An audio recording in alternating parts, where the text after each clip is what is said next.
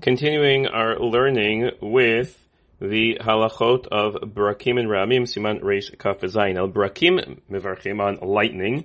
You make a bracha of Oseh Maaseh V'Reshit. Val Ramim on thunder. Shekocho Ugvurato Malei Olam. On lightning, it's Oseh Maaseh V'Reshit. Hashem who creates those aspects of creation, referencing back to the creation of the world. And on Ramim, on Shekocho Ugvurato Malei Olam, referencing HaKadosh Baruch Hu's might. Thunder seems like it's something that resonates throughout the world. And these are brachot that you say, Baruch atah Hashem Elokeinu melech haolam. I'm not using Hashem's name, but you should. Shekol ha-brachot ha-muzkarat b'perek ha-ro'ah Masechet Brachot. Kadvu ha-rishonim shem b'shem malchut. These are all recorded in the 9th perek of Masechet Brachot. They all must be said with Shem Malchut. That's why they are listed. The kol bracha she'in b'Shem Malchut ain't a bracha. Otherwise, it's not a bracha. A bracha requires Shem Malchut, Hashem Elokeinu. Otherwise, it doesn't count. Now, these brachot can only be said immediately following seeing the lightning or hearing the thunder. How immediate is immediate? Well, in halacha, we measure short amounts of time like this in something called toch kedei dibur. Toch kedei dibur, literally translated, in the midst of discussing. Meaning, it's the amount of time it says it would take a person to say, Shalom Alecha Rebbe. A second and a half, maybe 2 seconds, probably less, about a second and a half. You need to say that bracha within toch kedei dibur, practically immediately following the seeing the lightning or hearing the thunder. And we're talking about the end of the thunder. The thunder could last for a couple of seconds. It's after the end of the thunder. If it passes, then you don't recite the bracha.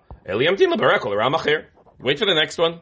Baruch Hashem in South Florida, HaKadosh Baruch Hu gives us ample opportunity. There is rarely one bolt of lightning or one round of thunder.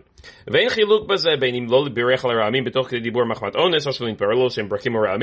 regarded, it doesn't matter what the reason is. Sometimes it's hard to tell. Is that lightning?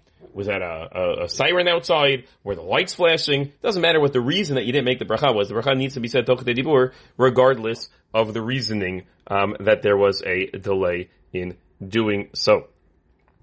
So imra'a barak, so if you saw lightning, if you see lightning, it's best to wait until you also hear thunder and then recite one bracha of shekochog v'rato melei olam v'yiftar tabarak. Shekochog v'rato melei olam can work for both. In that situation, you don't say Oseh Maaseh V'Reshit, which, incidentally, the Shulchan Aruch and the Gemara talk about, you could say that on other things also, on majestic mountains, on vistas, other reasons to say Oseh Maaseh V'Reshit.